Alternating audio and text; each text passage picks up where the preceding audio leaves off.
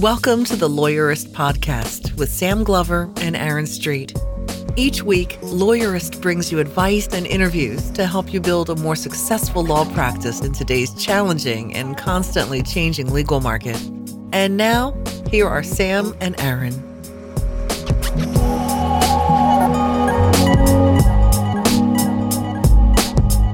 Hi, I'm Sam Glover. And I'm Aaron Street, and this is episode 73 of the Lawyerist Podcast, where we talk with Paul Floyd about how to leave a small law firm in a small town on good terms. Today's podcast is sponsored by Xero, beautiful legal accounting simplified. Find out more at xero.com. Today's podcast is also sponsored by Abacus Private Cloud. Future-proof your firm by going virtual. Learn more at abacusprivatecloud.com/lawyerist. If you enjoy this show, please visit lawyerist.com/podcast and click on support the podcast to help us keep new episodes coming every week. So Sam, last Thursday, I guess now a week ago once this airs, I attended the first day of the Minnesota State Bar Association convention. Mm-hmm. And at that convention, we heard from Mark Lanterman, who's a computer forensics expert. He owns a company called Computer Forensics Services, which is a very creative business name for what he does. And he was going through a list of cybersecurity horror stories that he thought the audience might find useful. And this has nothing to do with law practice, but it's just frightening stuff. He was talking about all the credit card hacks and different things that were interesting, but one that I had never heard of, that he at least claims to have had a role in revealing, is that there are some hotel room key cards that actually store your name, credit card number, expiration date, and checkout date on the Meg strip of the hotel key card that can be read by any Meg strip reader. I actually had heard that before, and I think I wrote a post about it on my consumer law blog a few years ago. It's astonishing. I mean, it's up there with like war drones that communicate with the ground via unencrypted radio waves. Yeah, so he was telling a story about being at a hacker conference which was at a Vegas casino hotel, and he said, "Hey, will three of you loan me your room cards for just a second?" And he, on the screen, swipes it in his Meg strip reader, and it shows their name, credit card number, expiration date, checkout date, without any special equipment. I mean, a Meg strip reader isn't proprietary. And presumably they're just like, these cards are everywhere. Yeah.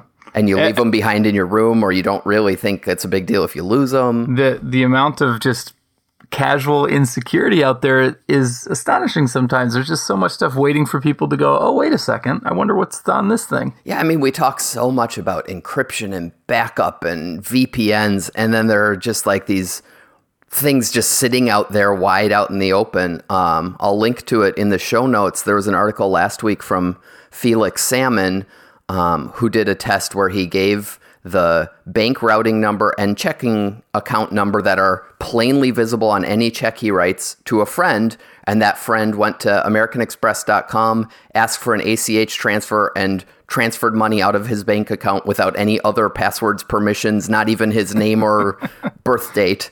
Just the numbers plainly visible on the front of every check he's ever written, and they could just take money out of his account without any other authorization. Wow. And it's like we worry about all this sophisticated stuff, and there are some big holes in our system without any work at all. I mean, last week I talked about, how not to panic about technology breaches. But the bottom line is, if somebody wants your data, it's not that hard to get it. If they want to get to your accounts specifically, if somebody's targeting you, it's not that hard to make your life a living hell, at least online. Yeah. So I don't know what the lesson here is, of course. Like, so Mark's suggestion for the hotel key card is A, don't lose them. And then B, when you check out, don't leave them in the room for the maid to pick up. Don't throw them in the garbage. Take them with you and then shred them. Yeah, I mean, the upside is, that's a very local thing that would have to happen, right? Somebody has to get access to your key card and be the kind of person who knows how to swipe it and get the information off of it. So, but it doesn't. If that's only if it's a directed attack. If it's not, then you could just walk around a hotel looking for dropped key cards. Oh, absolutely. And hopefully, though, that seems like less of a risk to me than, somebody's able to just, crawl across the internet looking for vulnerabilities. But maybe it's the same sort of thing. I don't know. Don't lose your key card is the bottom line. Yeah, and apparently, don't have paper checks anymore. Yeah, I guess so. Or maybe you need scratch and sniff over the routing number or something. I don't know. Our deputy editor, Lisa, always says when one of these things comes out, she says she's doing all of her writing from now on clay tablets buried in her backyard. I think so. Well, on that optimistic note, let's move over to something a little bit more positive and talk to Paul Floyd about leaving a small firm in a small town on good terms.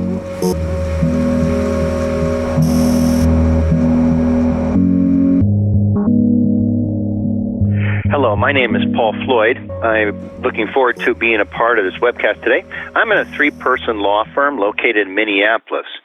We integrate business and law. That's our focus. We're looking at working with businesses and individuals that are small, mid-sized companies, and I've been practicing now for 30-plus years. I've been practicing in a small firm for 14 years.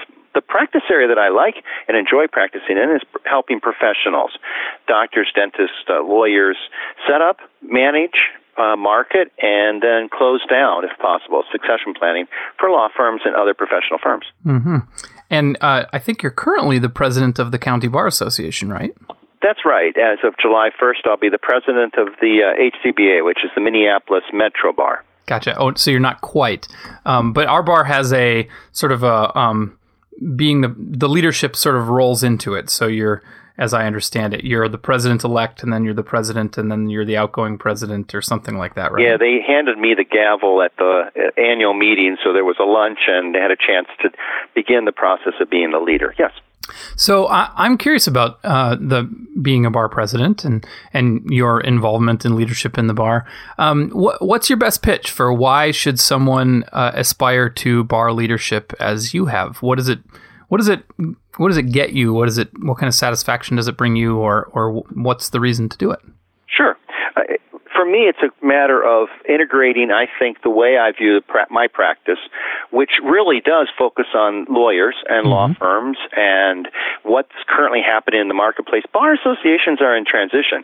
A lot of baby boomers are retiring. A lot of millennials and youngers are thinking, why should I even join a bar association? I think chances for leadership, I've enjoyed that, chance to give back to the community as well as to other lawyers, be a mentor, and then pay it forward. All those kind of, I think, things that actually not only help the Bar Association, but help me become a better lawyer personally and also professionally. We will see when I'm talking today on the topic we're going to talk about in a little bit. I think it's important to have both a personal aspect as well as a career, as well as a bigger picture of the marketplace. And so the Bar Association helps you both on professional level, but also on your own personal development. And so I've enjoyed that part of getting to know other people and lead as well as to be mentored by others as well. I'm curious if you have thoughts on, my understanding is that lots of bar associations that are voluntary, like the one that we have here, are experiencing shrinkage in membership. And do you have a sense or an idea of what you think is to blame for that and how you are going to try and go about turning that around? Yeah, I think baby boomers, by and large, joined. They joined a lot of associations. It was good on their resume. They enjoyed the signing up and paying their dues. They felt they were giving back in a way, and they were financially, but it didn't require a lot of commitment. One of the things that the bar associations, particularly Hennepin County and the State Bar of Minnesota, we're working hard to try to do is to figure out member value. How do we go back to what we are about, and how can our members get some value? We'll find that it could be as simple as, believe it or not, signing up and getting fast case or getting ability to access cases for free as part of your, it's not free, but it's part of your dues. Or getting CLEs, we have free CLEs for lunch. So you can get all of your CLE credits without paying anything more than your dues. So this is giving people directly back what they view as valuable. I think historically bar associations really didn't listen much to members because it didn't matter. Now you have to look at your core and say, say, okay, we may be losing 300 people a year. How do we have 8,000. How do we keep the 4,000 or 5 or 6 motivated? It may be as small as only 1,000, but you've got to have a core. I think historically it didn't matter. You just had the numbers, and cash came in, and you got kind of lazy. And this is true about law firms in some way. I think we now have to start to be thinking about the future, not the way we've always done it, but how can we do it better, and how can people then say, hey, I'm getting something for my dues or getting something for being a member. You know, I wonder too, though, if some of the newer, younger lawyers place too much emphasis on the idea of value and getting out what you pay for. Because I think there's a huge value in networking, professional, and I hate to use the term networking because it sounds like such a quid pro quo, and I hate people who show up with stacks of business cards, but I mean like making professional friends. Yes. And socializing in your profession, and I think it's underrated. When I started, I had a lawyer, a senior partner, who took me aside and said, Paul, you're going to be practicing in an area that's a niche. It was eminent domain. Mm-hmm. And there's one section, Hennepin County, which was local, not the state, but the Minneapolis. And you need to go to that section because the lawyers there are experts in their field, and you'll be across the table from them. There's only a handful of them. And they'll be kind to you. They will tell you things. They will help you.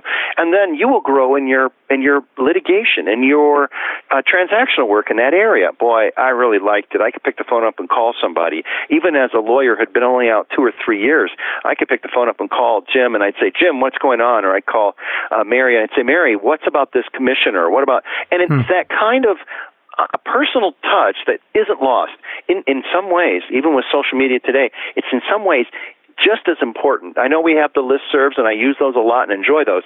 Funny thing is, when you go to a social event or you meet someone in person, all of a sudden you put a name to a name and a face, you go, wow, you're the person on the listserv who does, and all of a sudden that personal relationship doubles down, so to speak, or adds a lot of extra to just knowing the person's competent or they're answering questions, or you have a friendship online. There's still a relational aspect to it. So we focus a lot on social bar member socials where people are a chance to actually meet each other. Mm-hmm. We do that both at the state level and at the local level, both on CLEs as well as just members to get together and, as you said, network. But I think it's just to have renew and find relationships. You mean like softball clubs and stuff? Yes. We have a photo club that's quite popular, and I enjoy it. Amazing part is we don't talk about the law at all, but we connect on a, I think, a personal level and enjoy it. So part of the practice, since we're doing it so much, I kind of go with the view, I work to live, I don't live to work. So I actually enjoy working with lawyers, but on my own time, I tend not to socialize. I'm finding that lawyers have a lot in common if we can put aside the law. Yeah, that's a good perspective, and I don't think of myself as a particularly nostalgic person, so I don't think I'm advocating for more professional friendships out of any sense of nostalgia. I think it's just more that there's really no substitute for FaceTime. I think that's right. In fact, strangely enough, I think it's becoming probably more important than it did historically. I think it's becoming much more valuable. It's like, I see no point in owning cheap pens anymore because I use pens so infrequently. I might as well use a nice one when I'm going to use one. I think professional relationships are in some ways similar.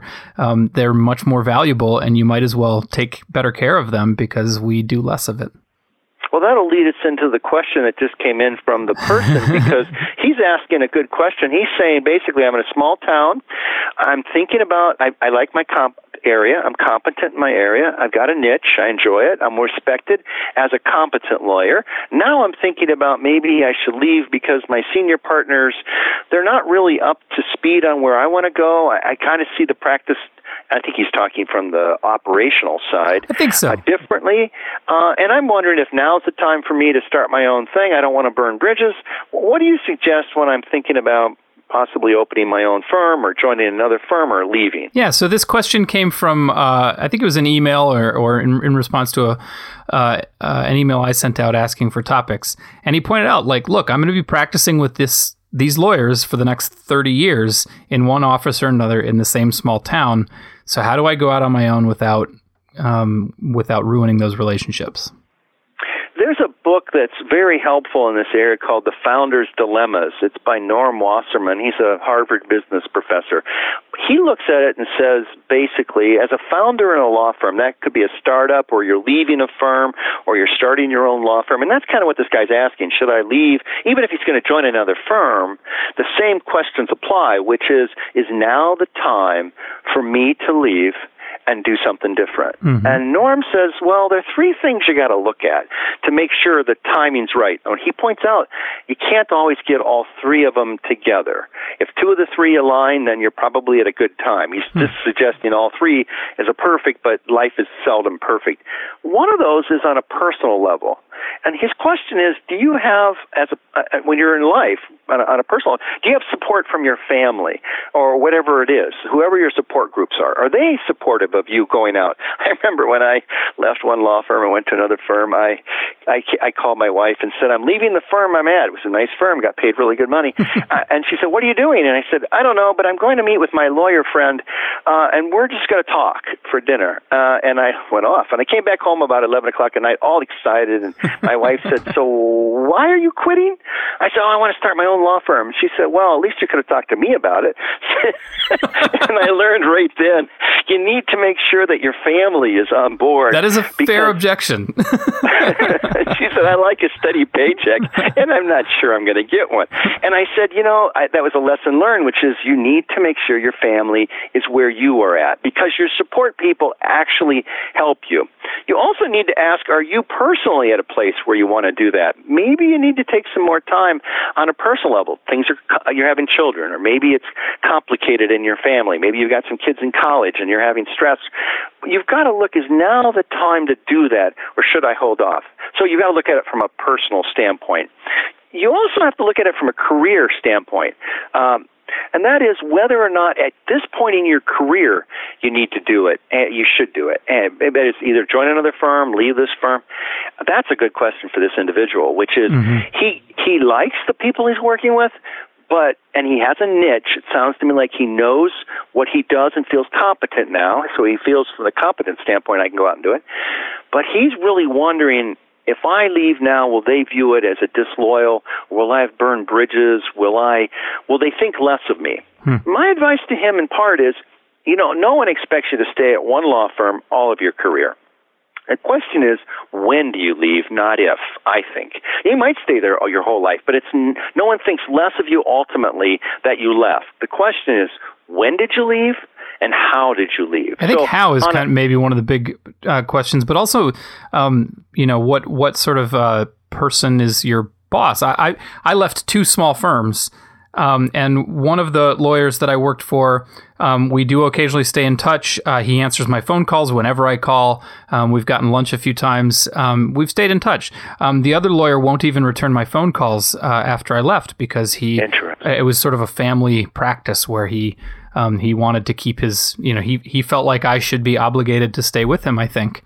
And I don't think I did much different between those two practices, but one of them had more, they just had different approaches, I guess. I think one of the things to do is to try to, on a piece of paper, put down, what does the firm I'm currently at, what are the senior partners or lawyers that are going to stay here, what do they value? And how can I encourage that or not undercut that value? Now, it doesn't mean you have to value the same thing, but it's good to understand that. When I was at a firm, we left to open up a new firm, one of the things I said was, I don't want to take any associates, because I know that the senior partners in the other firm value loyalty. They don't mind me leaving, but they don't want me to take away an associate. Oh, by the way, I didn't need to take that associate. I could find someone else. So I honored my departure by not trying to make a problem, which I knew the senior people would be upset about. Now, I represent and advise a number of lawyers departing from law firms, and sometimes the senior partners or other lawyers go, take the people with you. We don't need them. They're part of your team. That's fine. So you've got to be looking at why would you leave, who would you go with, and what does the firm you're leaving from, what do they value, and what do you value? We're going to take 2 minutes from our sponsors, and when we come back, I want to talk about sort of how do you start the conversation with your current employer. Billable hours are the lifeblood of a successful law practice. Problem is, you still have to bill those hours. Even if your law firm has an accountant, tracking hours, clients, rates, preparing invoices, and collecting on those invoices is time you never get paid for. And writing notes to yourself in court or on the road is inefficient and error-prone.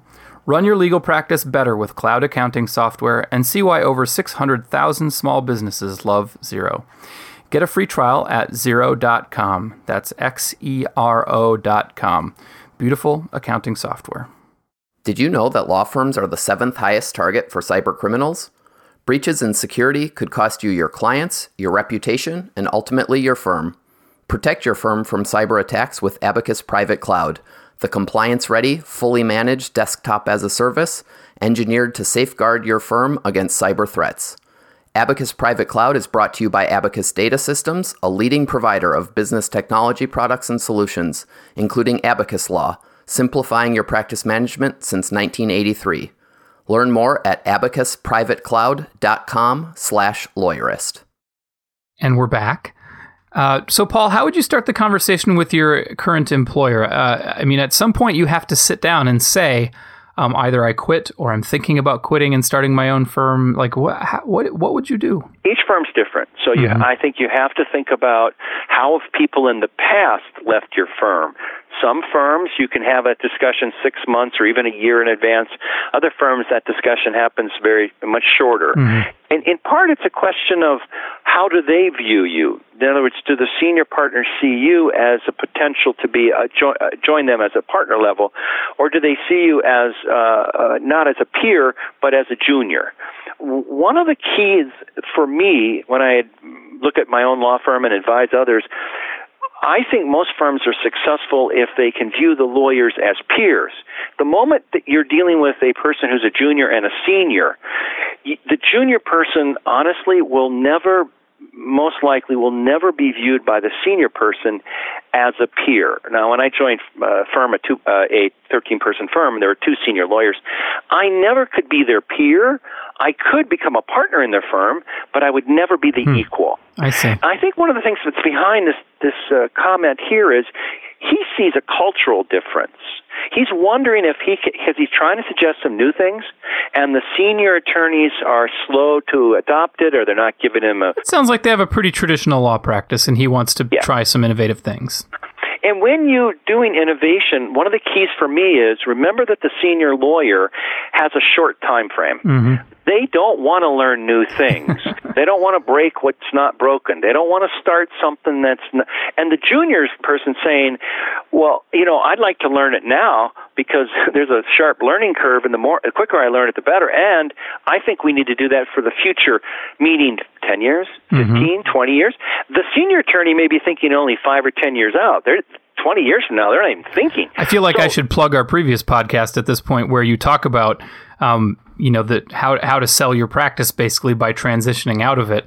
And it's probably worth considering that framework of thinking about it when you think about what sorts of changes might be viable at this point. And so I think that forward thinking that the younger person has, he will... I suspect the senior attorneys have heard that or seen that, and they're okay. So part of it, I think he can have a frank discussion with them, which is, I think I'm the same niche you are, same area of practice.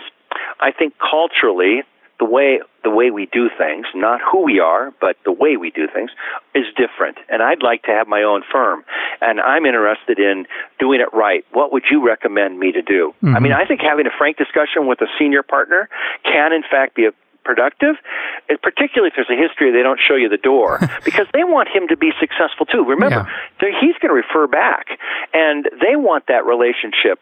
I think the key is to making sure you have that discussion with the right person at the right time. Right time, probably when you're really thinking about leaving, and you've got a time frame, probably 4 weeks, 8 weeks. Because it seems to me you have to be prepared for the response to be pack your things and get out. That is one possible response. That's right. And if that's the case, then you need to be more proactive. Setting up your own firm or thinking about that or moving that way. Or joining another firm. If on the other hand, this is truly a mentoring relationship and you've got a senior partner, then you can have that discussion which says, what's a time for a good time for transition. Now, the one firm I left, transition always happened in January for lots of reasons, not the least of which we got bonus on December 31st, and then you turned your notice in January. But the firm understood that, and so a discussion happened in January when they did, or in December when they did job reviews, and in January you'd go in and you'd say, I'm thinking about starting my own firm. Is it going to be in the next 3 months, 6 months? What works? And the firm would then work with you on current cases and on what's going on, and then you transition out. I transitioned out with about 4 to 6 weeks from that firm and joined another attorney. Interesting enough, I took some business with me. I left some business behind, and we've had a good relationship. I try not to burn bridges. Sometimes you cannot. Honestly, sometimes you're just going to offend somebody because they just are upset. They think you're disloyal, and it's just a difference in the way you practice law. You know, the flip side is the first lawyer I mentioned that I worked for actually raised it with me.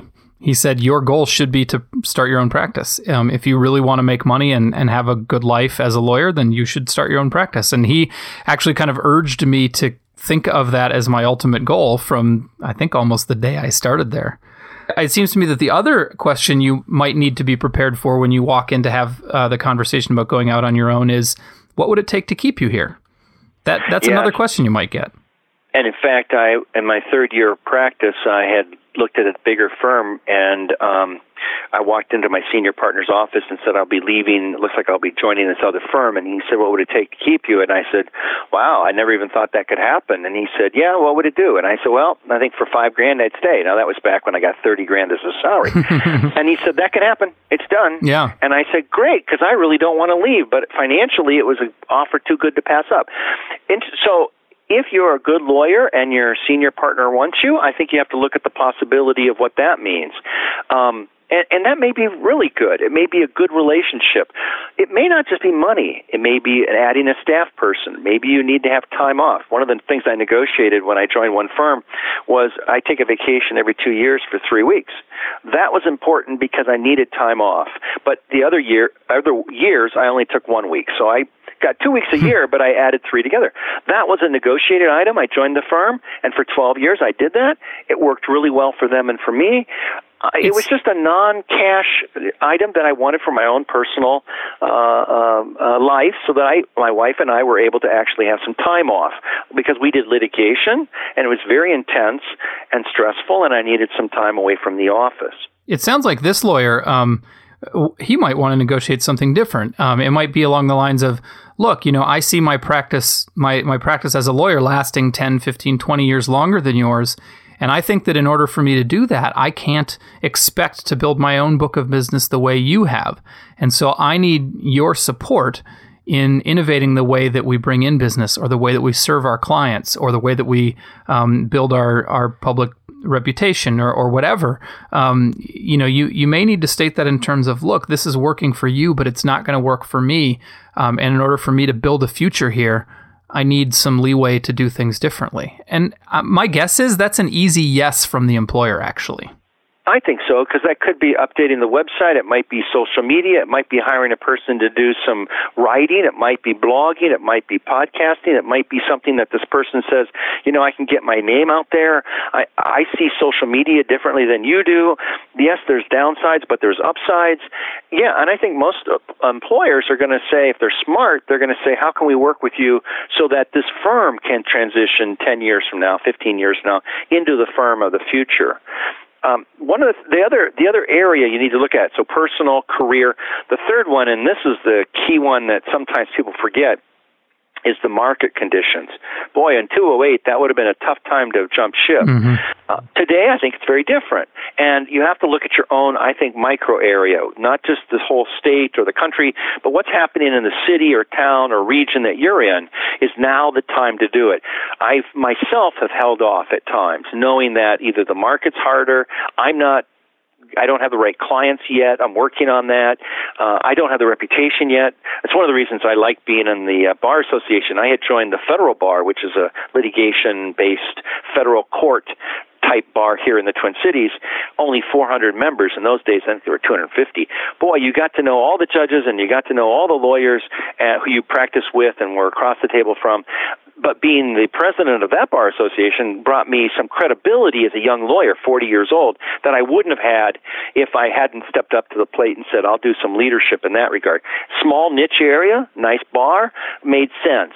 Being a member of the state bar would have made no sense. No, that might be different if I was doing transactional work or a section made some sense. But in my litigation practice, you got to think about how do you develop your career and what's the marketplace doing at any given time. Mm-hmm. The final thing he notes in his book, and I think it's really good, we need to be careful about clouding our judgment with too much optimism.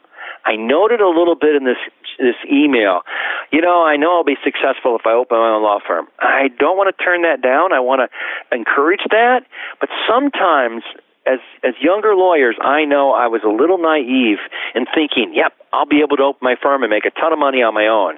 That optimism sometimes is good, but it can be misplaced, and particularly with the entrepreneurial spirit. I sense this individual does have that spirit in him. He wants to be an entrepreneur. He wants to have his own firm, or at least have more say. Yeah. And that's good. You just have to realize sometimes passion needs to be turned down a bit or made realistic.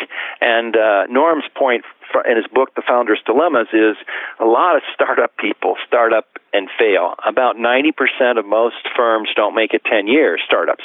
Yeah. And I would say it's true about professional firms. So you got to be, it's good to have passion. It's good to be excited about doing your own firm or joining another firm, but you also have to be wise. There's not no risk. There is some risk. And although I think starting a law firm, a solo practice is, I think if you work hard, you can do okay.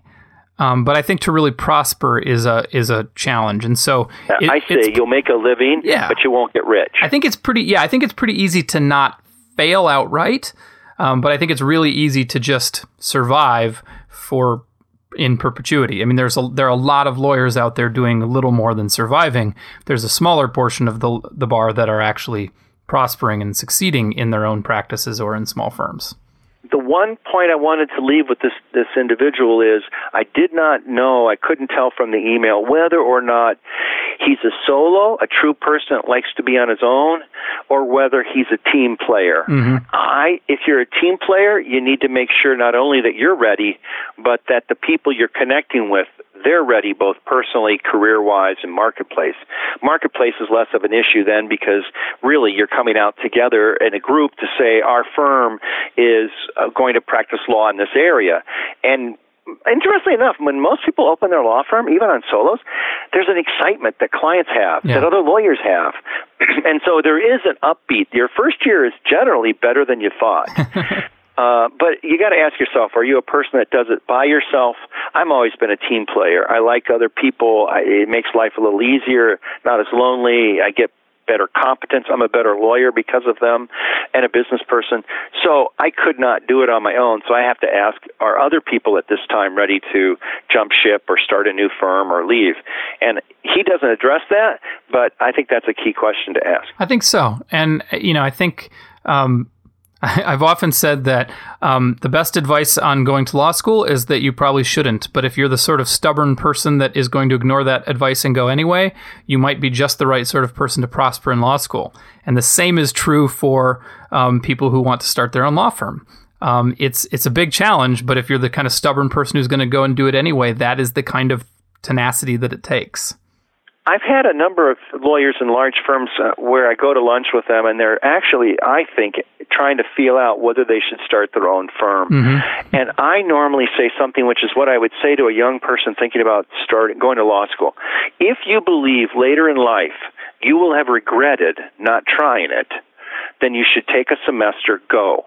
If you like in the law school, if you like it and you're jazzed and you do well, and someone in your family's a lawyer, or you think you're going to really like it and your grades are good, hey, you'll be successful. You've made the right choice. If you're not, you don't like it, you're bored, you find it's not what you thought, hey, there's nothing wrong with taking a semester, paying whatever that bill is, and move on. Yeah. Don't go for 3 years and get the degree, because you won't regret having gone to law school. With that same thought, if you want to start your own firm, there's nothing wrong with starting a firm, because later I know a number of lawyers who regret having never really been their own boss or done their own thing. And I think if you're going to be that kind of person, don't do the regret part. Try it. If you succeed, you'll love it. And if you don't succeed, hey, at least you tried it, and you'll move on to something else. I think that's right. And so maybe to sort of wrap up some of the things we've said, I think to this individual or to anybody else who's trying to leave a small firm in a small town to go solo, maybe the last bit of advice, I guess, that I would say is when you start that process and you start those conversations, make it a positive conversation. It's about what you feel like you need to do. It's that you see opportunity to go out on your own and you feel like it's something you need to try. Don't make it about how you feel stuck or how your firm is inadequate or how you don't like it there, because those criticisms are going to last a really long time in a small market with people that you're going to see again. So to the extent you can, I think leave on good terms. I think it probably means holding back those criticisms and framing it in terms of here's what I want to do and here's what I feel like I need to do. Kind of it's not you, it's me. I think that might help the conversation. 100%. I agree. 100%. Solid advice. Well, thank you so much for being with us today, Paul, and good luck on your term as president. Hey, thank you.